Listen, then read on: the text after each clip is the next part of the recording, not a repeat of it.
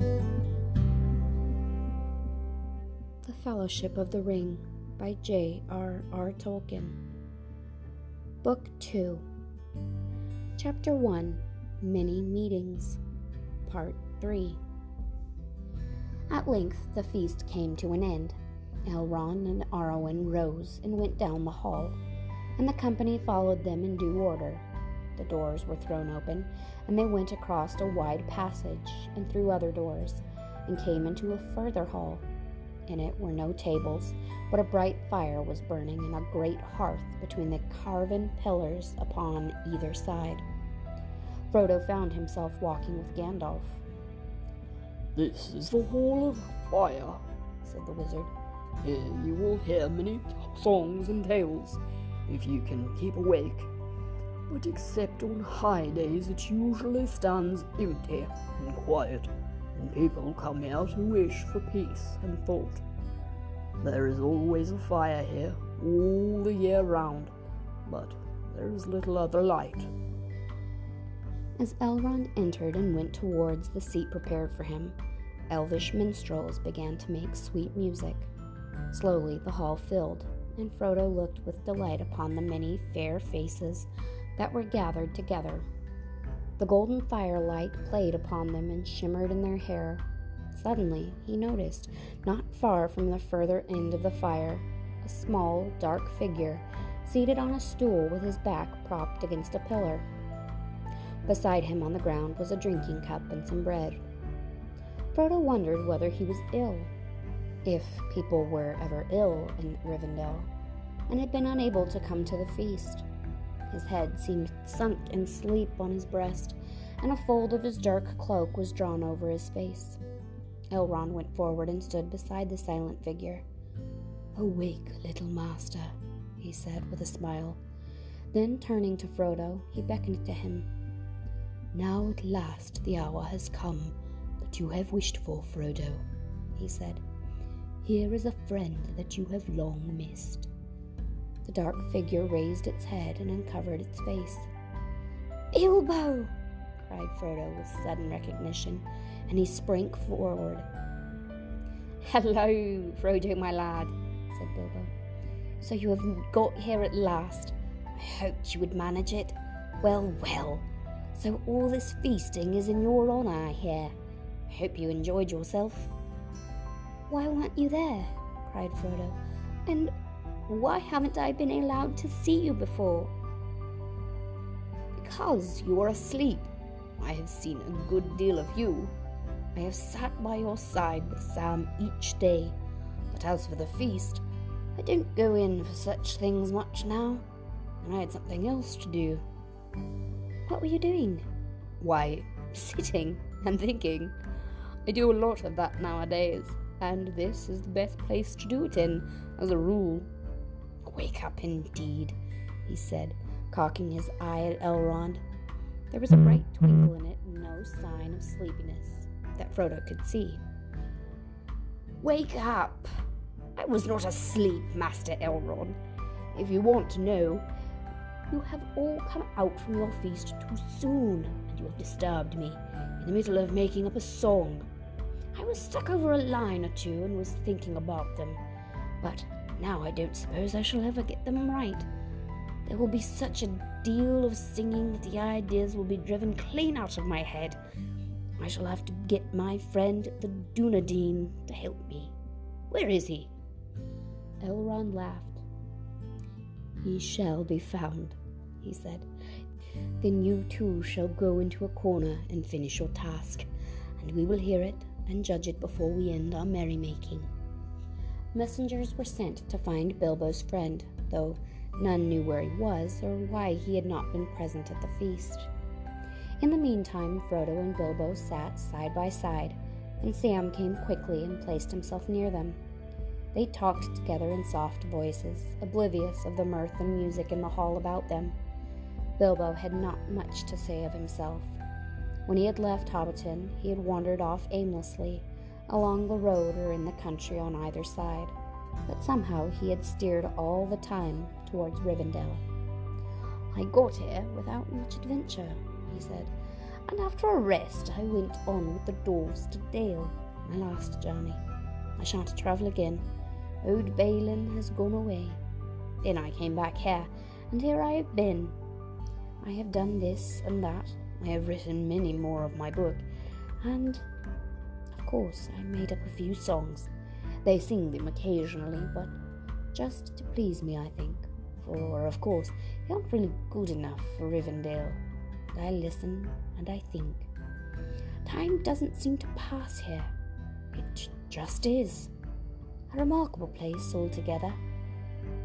I hear all kinds of news from over the mountains and out of the south, but hardly anything from the Shire.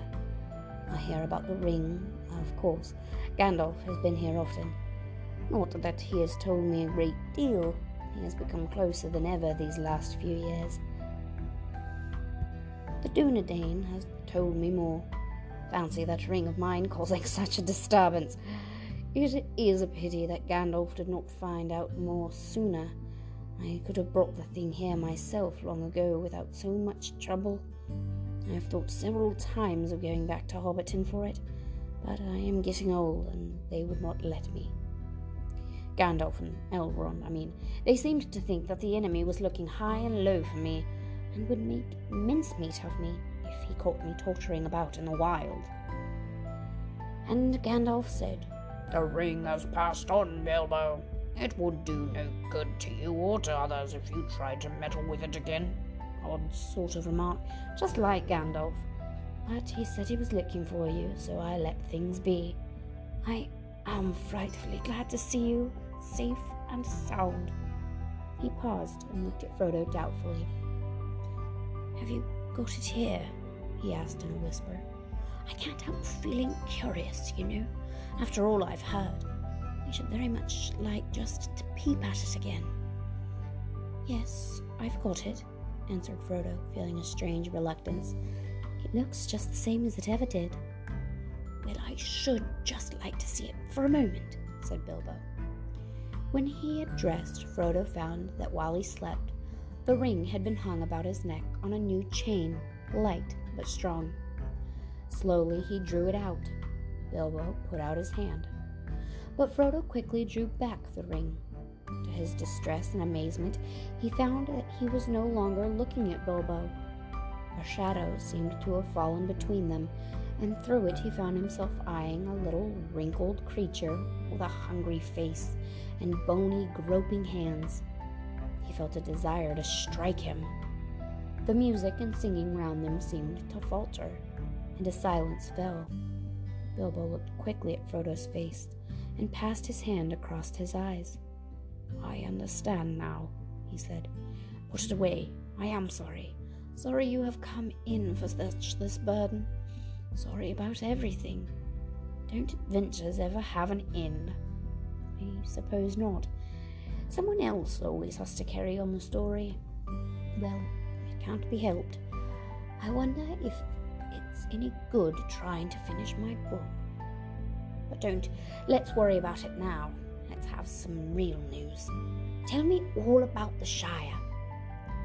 Frodo hid the ring away, and the shadow passed, leaving hardly a shred of memory. The light and music of Rivendell was about him again. Bilbo smiled and laughed happily. Every item of news from the Shire that Frodo could tell, aided and corrected now and again by Sam, was of the greatest interest to him, from the felling of the least tree to the pranks of the smallest child in Hobbiton. They were so deep in the doings of the Four Farthings that they did not notice the arrival of a man clad in dark green cloth. For many minutes he stood looking down at them with a smile. Suddenly, Bilbo looked up. "Ah, there you are at last, Dunedain," he cried. "Strider," said Frodo. "You seem to have a lot of names." "Well, Strider is one I haven't heard before, anyway," said Bilbo. "What do you call him that for?" "They call me that in Bree," said Strider, laughing, "and that is how I was introduced to him." "And why do you call him Dunedain?" asked Frodo. "The Dunedain," said Bilbo. He is often called that here, but I thought you knew enough Elvish to at least know Dunedain, man of the West, Númenórin. But this is not the time for lessons. He turned to Strider. Where have you been, my friend? Why weren't you at the feast? Lady Arwen was there. Strider looked down at Bilbo gravely. I know, he said, but often I must put mirth aside. Meladen and Ilrure have returned out of the wild unlooked for, and they had tidings that I wished to hear at once. Well, my dear fellow, said Bilbo, now you've heard the news, can't you spare me a moment? I want your help in something urgent. Elrond says this song of mine is to be finished before the end of the evening, and I am stuck. Let's go off into a corner and polish it up. Strider smiled. Come then, he said, let me hear it. Frodo was left to himself for a while, for Sam had fallen asleep. He was alone and felt rather forlorn, although all about him the folk of Rivendell were gathered. But those near him were silent, intent upon the music of the voices and the instruments, and they gave no heed to anything else. Frodo began to listen. At first the beauty of the melodies and of the interwoven words in elven tongues, even though he understood them little, held him in a spell as soon as he began to attend to them. Almost it seemed that the words took shape, and visions of far lands and bright things that he had never yet imagined opened out before him, and the fire-lit hall became like a golden mist above seas of foam that sighed upon the margins of the world. Then the enchantment became more and more dreamlike, until he felt that an endless river of swelling gold and silver was flowing over him, too tumultuous for its pattern to be comprehended. It became part of the throbbing air about him, and it drenched and drowned him. Swiftly he sank under its shining weight into a deep realm of sleep. There he wandered long in a dream of music that turned into running water, and then suddenly into a voice. It seemed to be the voice of Bilbo chanting verses. Faint at first, and then clearer ran the words. Arendil was a mariner that tarried in Arvarin. He built a boat of timber felled in Nimberthil to journey in. Her sails he wove of silver fair, of silver were her lanterns made. Her prow he fashioned like a swan, and light upon her banners laid. In panoply of ancient kings and chained rings he armored him. His shining shield was scored with runes to ward all wounds and harm from him. His bow was made of dragon horn, his arrows shorn of ebony. Of silver was his habergeon, his scabbard of chalcedony. His sword of steel was valiant, of adamant his helmet tall. An eagle plume upon his crest, upon his breast an emerald. Beneath the moon and under star, he wandered far from northern strands, bewildered on enchanted ways beyond the days of mortal lands. From gnashing of the narrow ice where shadows lies in frozen hills, from neither heats and burning waste, he turned in haste, and roving still on starless waters far astray, at last he came to night of naught, and passed, and never sight he saw of shining shore nor light he sought. The winds of wrath came driving him, and blindly in the foam he fled from west to east, and errandlessly, unheralded, he homeward sped. There flying Elwing came to him, and flame was in the darkness lit, more bright than light of diamond, the fire upon her carcanet. The Silmaril she bound on him, and crowned him with the living light. And dauntless then with burning brow he turned his prow, and in the night, from other world beyond the sea, there strong and free a storm arose, a wind of power in Tarmanel, by paths that seldom mortal goes. His boat it bore with biting breath, as the might of death across the gray and long-forsaken seas distressed. From east to west he passed away. Through ever night he back was bore on black and roaring waves that ran, o'er leagues unlit and floundered shores that drowned before the days began, until he heard of strands of pearl where ends the world the music long, where ever foaming billows roll the yellow gold and jewels wan. He saw the mountains silent rise where twilight lies upon the knees of Elinor, and Eldamar beheld afar beyond the seas. A wanderer escaped from night, to haven white he came at last, to elven home the green and fair, where keen the air, where pale as glass, beneath the hill of Ilmarinen, a glimmer in valley sheer. The lamplit towers of Tirion were mirrored on the Shadowmere. He tarried there for errantry, and melodies they taught to him, and sages old him marvels told, and harps of gold they brought to him.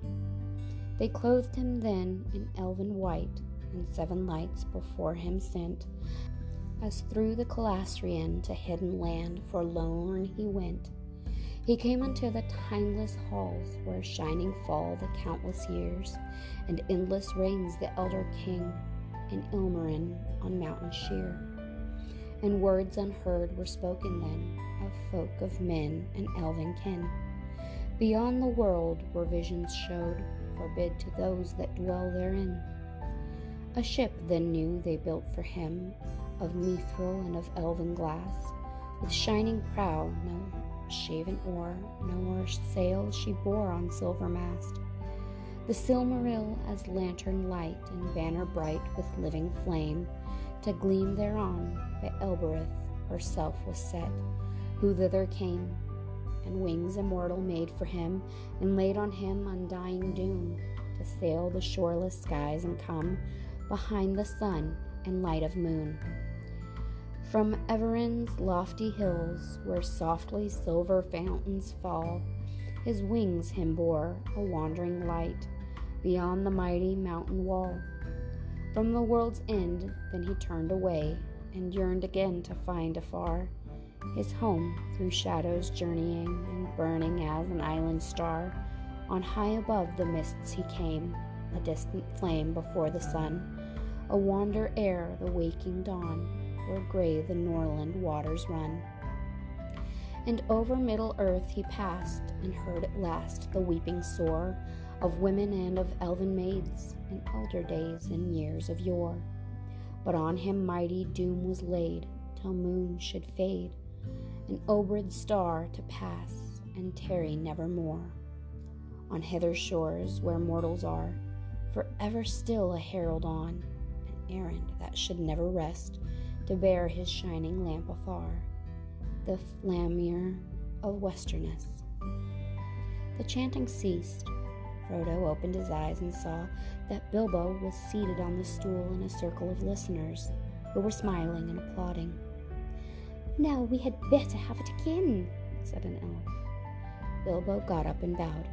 "I am flattered, Linir," he said, "but it would be too tiring to repeat it all." "Not too tiring for you," the elves answered, laughing. "You know you never tired of reciting your own verses, but really we cannot answer your question at one hearing." "What?" cried Bilbo. "You can't tell which parts are mine and which were the Dunedain's?" "It is not easy for us to tell the difference between 2 mortals," said the elf. "Nonsense, Lindir," snorted Bilbo. "If you can't distinguish between a man and a hobbit, your judgment is poorer than I imagined. They're as different as peas and apples." "Maybe. To sheep other sheep no doubt appear different," laughed Lindro. "Or to the shepherds. Mortals have not been our study. We have other business." "I won't argue with you," said Bilbo. "I am sleepy after so much music and singing. I'll leave you to guess, if you want to." He got up and came towards Frodo. "Well, that's over," he said in a low voice. "It went off better than I expected. I don't often get asked for a second hearing. What did you think of it?" "I'm not going to try and guess," said Frodo, smiling. "You needn't," said Bilbo. "As a matter of fact, it was all mine, except that Aragorn insisted on putting in a green stone. He seemed to think it important. I don't know why. Otherwise, he obviously thought the whole thing rather above my head, and he said that if I had the cheek to make verses about Eärendil in the House of Elrond, it was my affair. I suppose he was right." "I don't know," said Frodo. "It seemed to me to fit somehow, though I can't explain. I was half asleep when you began, and it seemed to follow on from something that I was dreaming about. I don't understand that it was really you speaking until near the end." "It is difficult to keep awake here until you get used to it," said Bilbo. "Not that hobbits would ever acquire quite the elvish appetite for music and poetry and tales. They seem to like them as much as food, or more. They will be going on for a long time yet. What do you say to slipping off for some more quiet talk?" "Can we?" said Frodo. "Of course. This is merrymaking, not business. Come and go as you like, as long as you don't make a noise." They got up and withdrew quietly into the shadows and made for the doors. Sam they left behind, fast asleep, still with a smile on his face. In spite of his delight in Bilbo's company, Frodo felt a tug of regret as they passed out of the Hall of Fire.